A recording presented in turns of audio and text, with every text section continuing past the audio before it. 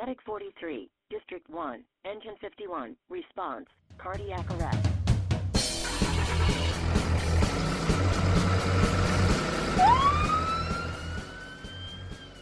Hello everyone, welcome again to another edition of the MCHD Paramedic Podcast.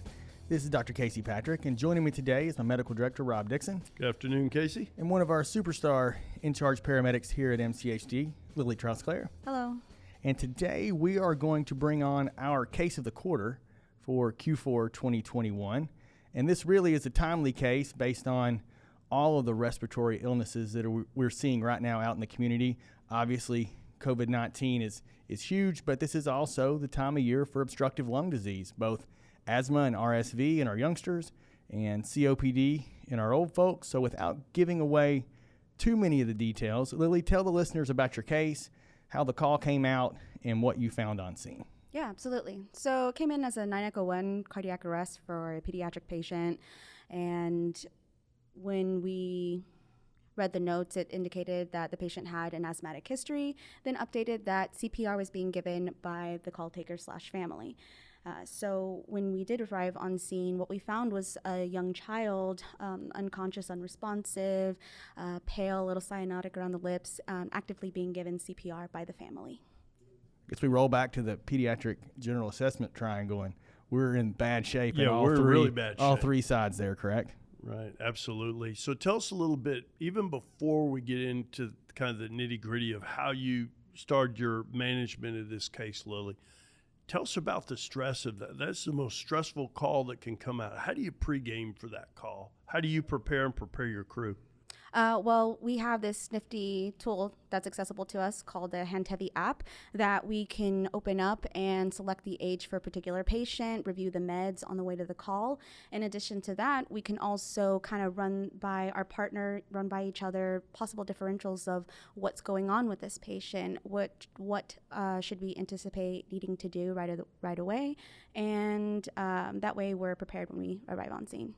So you know it's asthma, or you know there's a background of asthma, and you know there's a cardiac arrest. So start there. You're walking in on scene after your initial assessment, and then we can kind of go into that initial assessment and what history you glean from the family there. Absolutely. So the patient's apneic, we want to get on top of airway. We want to assess for a pulse with CPR. That way we're able to find it, and then see CPR to see if there is a pulse without compressions. What we did find is that the patient had a really strong pulse, so we no longer had to continue those compressions. Upon gathering some of the patient's history, we know that the patient has asthma, that she is typically monitored at home with at-home treatments, but this time it didn't work, and the patient was found collapsed in the living room when she was last checked on. So she had been sick for a couple of days is the history you got before she had her collapse. Did she have any risk factors for severe asthma? Had she been hospitalized before? Had she been in ICU or intubated before? Absolutely. So that is one of the primary questions that we did ask. Has she ever been intubated before? And to be perfectly honest, I was expecting a no answer, as is typical for any young child. They don't typically have significant medical history, but the family did say that she did have a severe history of asthma and was intubated 2 years prior for a very similar situation. So that's, of course, at the top of your differential, right, is asthma with cardiorespiratory arrest. What else were you thinking about on the way there? What else in your differential for a pediatric cardiac arrest of this nature? It could be something else, respiratory nature, such as pneumonia. Maybe she had a spontaneous pneumo.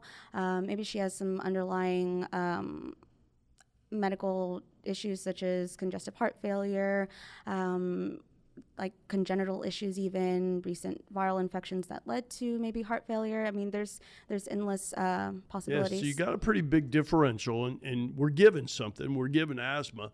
Tell me about the process. So you're there, you find a spontaneous pulse, and tell me a little bit about how you start out setting up your safety net of managing that patient, and how you did a focused clinical examination to kind of get down to where asthma, that's likely the problem and the killer here. Yeah, absolutely. So when it comes down to urgent patients, really, it kind of comes down to what you learn in school. If you can manage ABCs, you give yourself time to figure out what else is going on.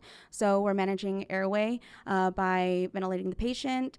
So that also takes care of breathing as well. And then circulation, she has spontaneous circulation. So in that case, we don't really have to intervene in that aspect.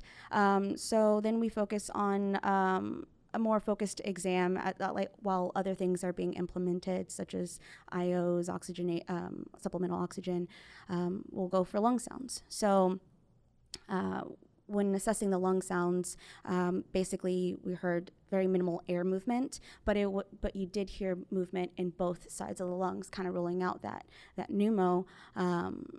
But what you could hear was some pretty faint wheezing with the amount of air that you were able to hear. Right, kind of a silent chest, and we've used that Yeah. term on the podcast before, where the patient is so distressed and they have really two of the components of obstructive lung disease and asthma, right? You have a reactive component, so you have severe bronchoconstriction, so the conducting airways are constricted, and you have inflammation, inflammatory changes, plus minus even mucus plugging in these patients. So it makes it kind of the double whammy. Tell me about how you started your therapy to target that. So pretty quickly you were like, well, it may be infectious, there may be pneumonia, but this really, on the clinical exam, the history looks like an asthma-related arrest.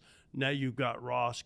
How are you attacking the asthma, those two problems, the bronchoconstriction and all the inflammatory changes? So immediately pulled out the IM epi, drew it up, and then gave her IM epi because she needed that immediately to open up her lungs and get some air in there, get those gases exchanging. Right. So IM epinephrine, what else did you guys do? What else was on your therapeutic armamentarium for this patient? Yeah, so we were going to attempt to establish an airway, but due to her clenched jaw, that wasn't something that we could do immediately.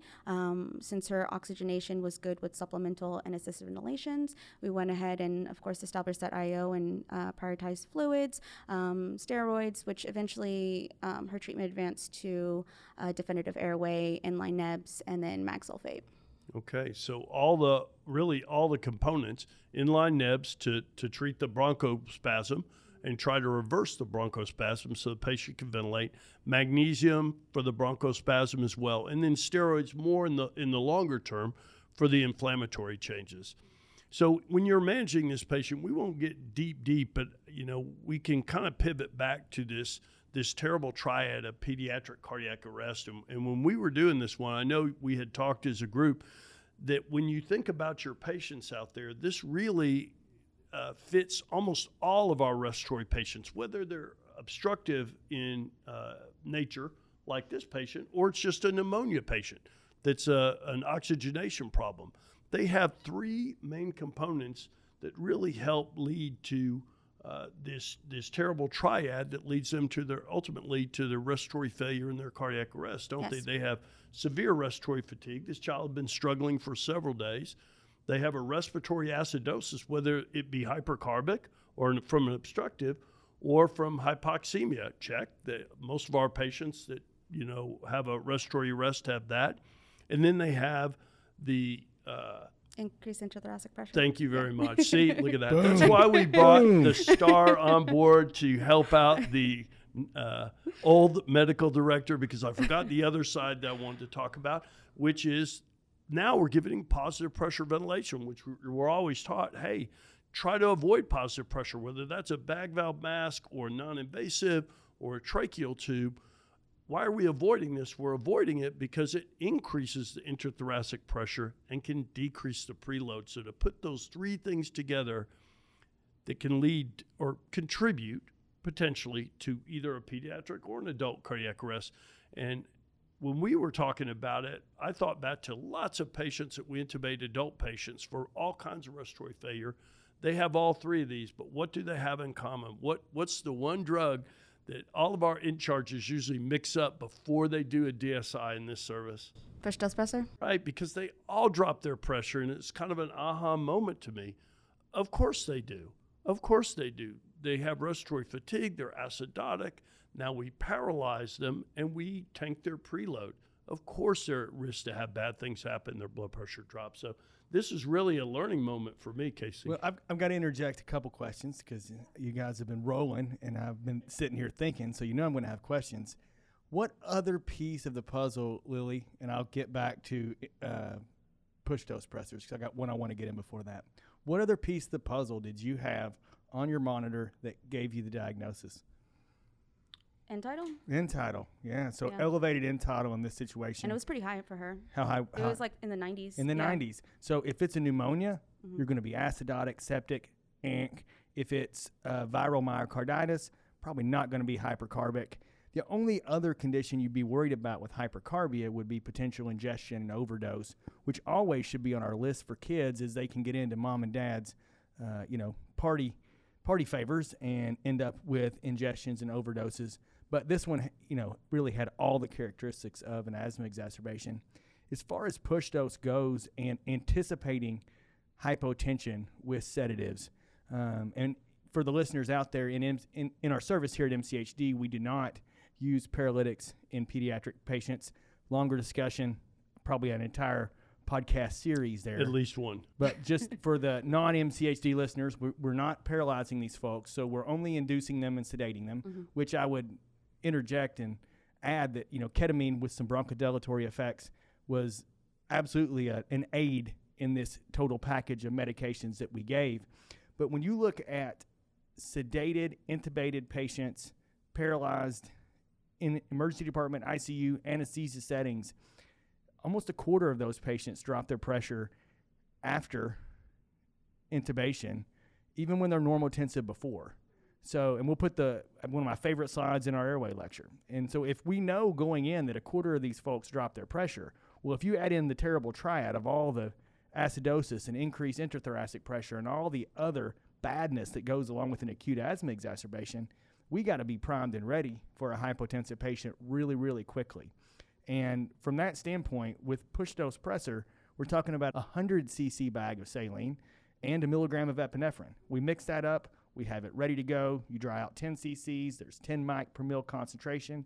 And if we don't use it, that's pennies. But if we're prepared and we're proactive instead of being reactive, then we can react to that blood pressure of 80 or 70, that MAP of 50, whatever it may be, because we know that some of these are going to drop, especially when they're hemodynamically deranged. It's like the saying goes, better to have it, not need it, than need it, not have it. Right, and you guys were already starting to work on the pressure, right? You hung fluid, you assessed the lung sounds, and you anticipated this kind of problem coming up. So you already were giving IV fluids and giving preload to this patient already. And we've talked about that before. End-stage asthma is absolutely 100% obstructive shock. So from a preload augmentation standpoint, fluids in these patients are key. They've been short of breath for 2 days, 3 days, 4 days, probably not good fluid intake. They're tachypnic, so their insensible losses go up. So as far as they're already probably volume depleted, and you're getting ready to positive pressure ventilate them, they definitely need blood pressure augmentation and preload augmentation. And while you assessed for pneumothorax to make sure there wasn't a pneumothorax contributing, we can still increase preload with just pure fluid bolus. So when we talk about some of the complications around specifically these asthmatic patients with obstructive disease, can you talk a little bit about their risk for pneumothoraces, spontaneous pneumothoraces, pneumothoraces after they get a positive pressure ventilation, and this concept of breast stacking? I want to kind of get to breast stacking. I know we ultimately intubated this patient, which we were trying to avoid, but this is a very unstable patient, had already cardiac arrest. I think it was the right call. So we get the patient sedated, intubated. Talk a little bit about those two complications. First off, from breast stacking standpoint, Lily, I'll lead you a little bit. How would you recognize it pre-intubation, and how would you recognize it post-intubation? So if you're bagging the patient and you have a barotrauma-related pneumothorax, how would you notice? How would you tell your attendant to notice, even your fire department partners? How would you tell them to notice? How would you feel it? They would become difficult to bag. You also have your end tidal monitoring to help guide you and help you identify with that. you'll have kind of like you said, the breath stacking, the end tidal kind of like it won't come back to baseline. It'll just keep Stair Right, step pattern. Stair step up, right? I mean, you're giving 100 cc's. I'm just making up a number with every breath, but you're only getting 80 cc's of that back. So every ventilation you give, the patient's got extra air in the thoracic cavity. How would you treat that? So you assess the patient. You were patting ourselves on the back because the patient's now intubated.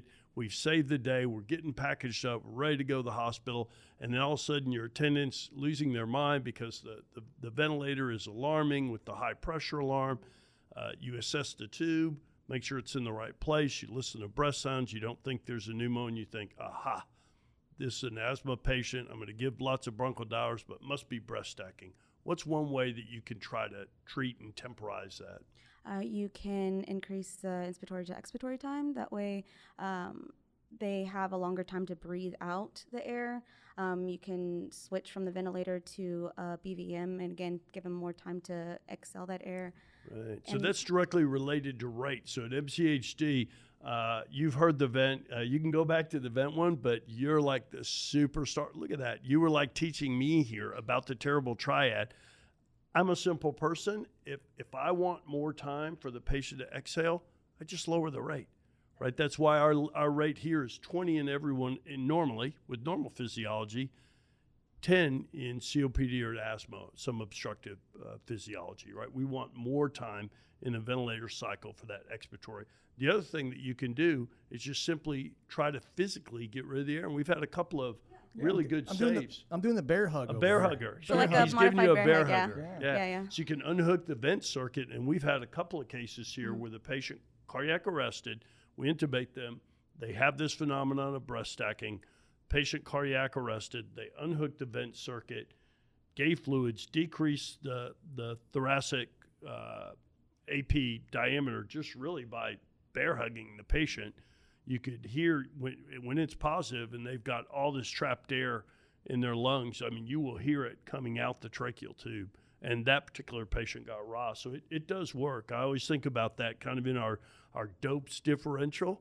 For this type of patient, always consider breath stacking. And it makes sense when you go back to the triad, when part of it's increase in thoracic pressure. So if you relieve some of the pressure, you're less likely to put them in that kind of like deadly triad. You're kind of taking them out of it a little bit. The crazy part too, looking at this from a Zoll Monitor quality review standpoint, I think this is probably our third or fourth similar case of this over the last couple years. And to see the end tidal 90, 85, 95, see the medic take the patient off the ventilator, bear hug them, and see them put them back on the ventilator and see 60. It's like you just squeezed out 30 millimeters of end tidal CO2. So not only do you improve preload, you decrease acidosis. So yeah, you're hitting two of the sides there. One piece that I want to add in just from an asthma critically ill peri-arrest standpoint is the best part about this case in my eyes, looking at it from a 36,000 foot view sort of standpoint, is that while yes, the patient got intubated for augmentation and airway protection purposes, the intubation honestly was a bit of a side note, is that we concentrated on relieving the obstruction, augmenting preload, improving acidosis, decreasing inflammation. None of those things do an endotracheal tube solve. And when you run into a patient like this and you say, oh my gosh, we need to intubate them, and you intubate them first, this patient rearrests. I would say almost every time. If you walk in and you say, okay, we need to assess the ABCs, we need to address the underlying physiology, and intubate depending on mental status and respiratory fatigue assessment following the initial 5 to 10 minutes. Those initial 5 to 10 minutes that you spent with inline nebs, with a BVM, with push dose, with fluids, steroids, probably not, probably 20, 30 minutes later, but IM epi for sure. For sure. And magnesium. Those things bought us the time to allow the intubation to at least be successful. Ketamine sedation on top. And that's really the asthma obstructive lung disease full meal deal. Now, if it's a COPD patient, we're going to do the exact same thing minus the epinephrine. But it's really important to step back because we get so hyper-focused on the intubation attempt itself when in reality the preparatory phase and the packaging phase are markedly, in my mind, more important in this patient, because if you don't mind your ventilator, which is a procedure in and of itself, you can absolutely induce harm with breath stacking, with barotrauma, with iatrogenic pneumothoraces and unrecognized pneumothoraces and unrecognized breath stacking. So I'll just say that was, to me, the most impressive part of the case. Yeah, I mean, we're kind of attacking all the different aspects of asthma. I mean, you have the inflammation, you have the bronchoconstriction, you have the mucus plugging. So we want to hydrate, reduce inflammation, relax those muscles, and those are all going to help improve the patient. Like you said, a tube isn't going to. That's more so a last resort and something that we don't want to do for pediatrics very often, which is intubate them. We want to treat the underlying cause, and if it ultimately leads to the need to intubate, well, then that's just something that we'll have to do when the time comes. And when the time comes, hopefully within MCHD, within your emergency department care and with mine, it's hopefully when the patient is stable enough to undergo said intubation. Because if they are too unstable to be intubated and they arrest and you put the tube beautifully through the cords, I would argue that you've done a pretty severe disservice to that patient. You've not helped them very much. If you resuscitate them, you bag them, you utilize your basic airway maneuvers while your initial treatments are taking effect. And that IM epi is going to take effect quickly. Those inline nebs are going to take effect fairly quickly. That the positioning, the fluids, the push dose pressor, those things are seconds to minutes. So it doesn't take, it's not a solumedrol dose or a dexamethasone dose that takes, minutes to hours. These things, especially when combined together, really just buy us time and stability to allow that intubation portion to be a part of the treatment plan. If you're talking to a new medic, new medic first day on the job, just graduated from paramedic school, what about the history is the most concerning piece to you? I kind of wanted to go back to this one too, and I just wanted to emphasize the importance for all the listeners out there, emergency nurses, emergency medicine residents, emergency docs, paramedics. When you hear a parent tell you that the patient has a history of intubation for asthma, I mean, big red lights should ding, ding, ding, ding, ding should be going off. Blinding red lights and blinding alarms. That should be on the list of scariest. And mind you, sometimes that's not information that is willingly given. You have to ask. So any kind of respiratory patient that you have, whether they're stable now, ask if they've ever been intubated before. I think that's an important question to ask, especially an unstable pediatric patient that you come into contact with. You need to know. Sometimes parents don't know what intubated means. Sometimes they think BiPAP is intubation. Sometimes they think a nebulizer mask is intubation. So I'm really pretty clear. Has your child ever had to been put in a coma with a breathing tube down their throat?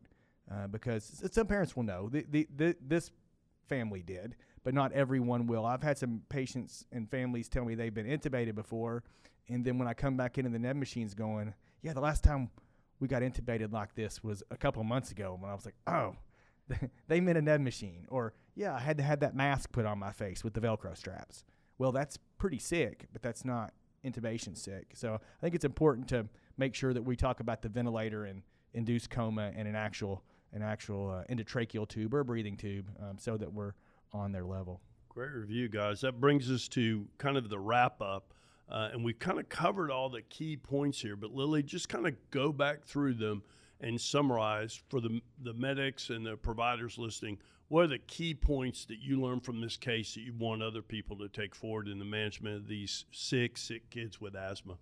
Well, when it comes to asthmatic patients, it's not just an inflammatory process. It's important to know that it's an obstructive process that could reduce preload, which could potentially lead to a patient arresting. So it's really important to get that preload on. But more importantly, the more definitive treatments for asthmatics will be that, especially severe asthmatics like this, is that early IM epi and then the inhaled bronchodilator. That's wrapped up. Oh, okay. Yeah, so managing these patients, right? Early IM epinephrine, early bronchodilators. We've had many other patients in this service that were peri-arrest, super duper sick, and some that never had to be intubated because they were taken care of so well on the front end to reverse their abnormal physiology that they recovered and never need to be intubated. So early IM epinephrine, early bronchodilators, whether that's through the mask or through a tracheal tube circuit or through the non-invasive circuit, plus minus steroids, magnesium to work on the steroids for the inflammatory, the hyper-inflammatory state, and the magnesium for the bronchospasm that we're seeing. So aggressive resuscitation before we do any other invasive procedures. Super big take-home point for me. Yeah, I guess the last piece I would add from a hypercarbia standpoint and potentially staving off intubation in these patients, CPAP, BiPAP is definitely an option. It does come with the side effect of non-invasive positive pressure, which is going to induce all of the badness that we've already discussed. But if the patient is protecting their own airway, maybe awake, maybe moderately awake, I really believe that the altered mental status contraindication for BiPAP and CPAP is relative, depending on if you think you have a bridgeable diagnosis like obstructive lung disease, where potentially bronchodilators, epinephrine, ketamine, magnesium, steroids, all those things have time to kick in, and maybe you can stave off the ventilator. I would urge you to consider that. If you're stickler for altered mental status being a contraindication for non-invasive positive pressure, that's your own personal decision. If that's your medical director's decision, I'm not here to pick a fight there. I think there's a gray zone there to decide where you land. Me personally, if the patient's not actively spewing vomit and they're not markedly unstable or altered, I don't think it's at all unreasonable in a super sick asthma patient to give a trial of CPAP or BiPAP. This patient was cross the line. It sounds like. Couldn't agree more. I go back to our COVID airway management algorithm, which I absolutely love, right? And remember AAA, right? Apnea, severe agitation, where they're just so agitated they're ripping the mask off, right? Those are the patients that are, so altered, super agitated, ripping the mask off, or they're apneic. Those are the ones, you just need to start BVM, OPNP airway, and get them resuscitated for DSI. You're not going to be able to stave that off. Yeah, the big difference, I would say, in COVID-19 pneumonia versus asthma is a potentially quickly reversible, at least more quickly than a pneumonia situation. When you're looking at a COVID-19, bilateral viral pneumonia, that patient's not going to lower their CO2 over the next 4 to 6 hours and turn it around. That patient's looking at a severe course. So when that patient gets altered, that's a little bit of a different story. It's not getting better anytime soon. If the patient's an asthmatic and their end title's 55 and they're working really hard and they're confused but arousable, maybe a little sleepy, oftentimes I'll give those folks a 30, 60, 90-minute trial and just watch their end tidal and watch their mental status. And if they start to improve, continue to ride that out without jumping straight to. I agree. I think we're saying the same thing. I just didn't say it as eloquently as Dr. P did, but I couldn't agree more. I mean, these patients that I was talking about earlier, we've had a couple of adult patients that were literally put on non-invasive as they were getting through the clinical bundle for severe asthma. And by the time they got ready to intubate them, they didn't need intubated. And in fact, in a couple of them, by the time they got to the receiving hospital, they were just on nasal prongs and able to speak to the crew. I mean, it can be a pretty amazing turnaround if you get on them quickly. We've also had some that were so far gone, or if any big treatment delays, these patients are at high risk to arrest. Yeah, please don't take this as me throwing stones. This patient had an end tidal of 90 and was peri-arrest. You are well past BiPAP. And had already cardiac arrested. So we're going to go ahead and give you that one. It's necessary to do a sedation intubation. Totally fair. And we love these Case of the Quarter podcasts, the Case of the Quarter presentations with our mandatory CE, because it really lets the listeners MCHD and now transferred over to the podcast, lets our listeners out there that are non-MCHD get to hear from our medics, and also, lets y'all share the pathology that we see. This is, I sit over here and listen to you describe the patient, and I get a little sweaty under the collar. This is not one that any of us love to take care of, but when and if these come for you, and I would say they will if you do this job long enough, you have to approach it from an organized fashion. You nailed hand heavy, organized dosing, organized weight based dosing appropriate, then, prepping on the way to the scene, dry run, what are we looking for? Where are the complications going to be? What are your roles? What are my roles? How are we going to approach it from the start and being ready for it? And then checking boxes, being organized as you run through your treatment and your assessment algorithm. Again, a great job. So excellent case, Lily. Thanks for coming on today. I'd like to thank everybody out there for listening. As always, if you have questions or concerns, please email us at podcast@mchd-tx.org. Please leave us a review or a like wherever you listen. If you have ideas for future casts, please send them our way. And thanks for listening again, and have a great day.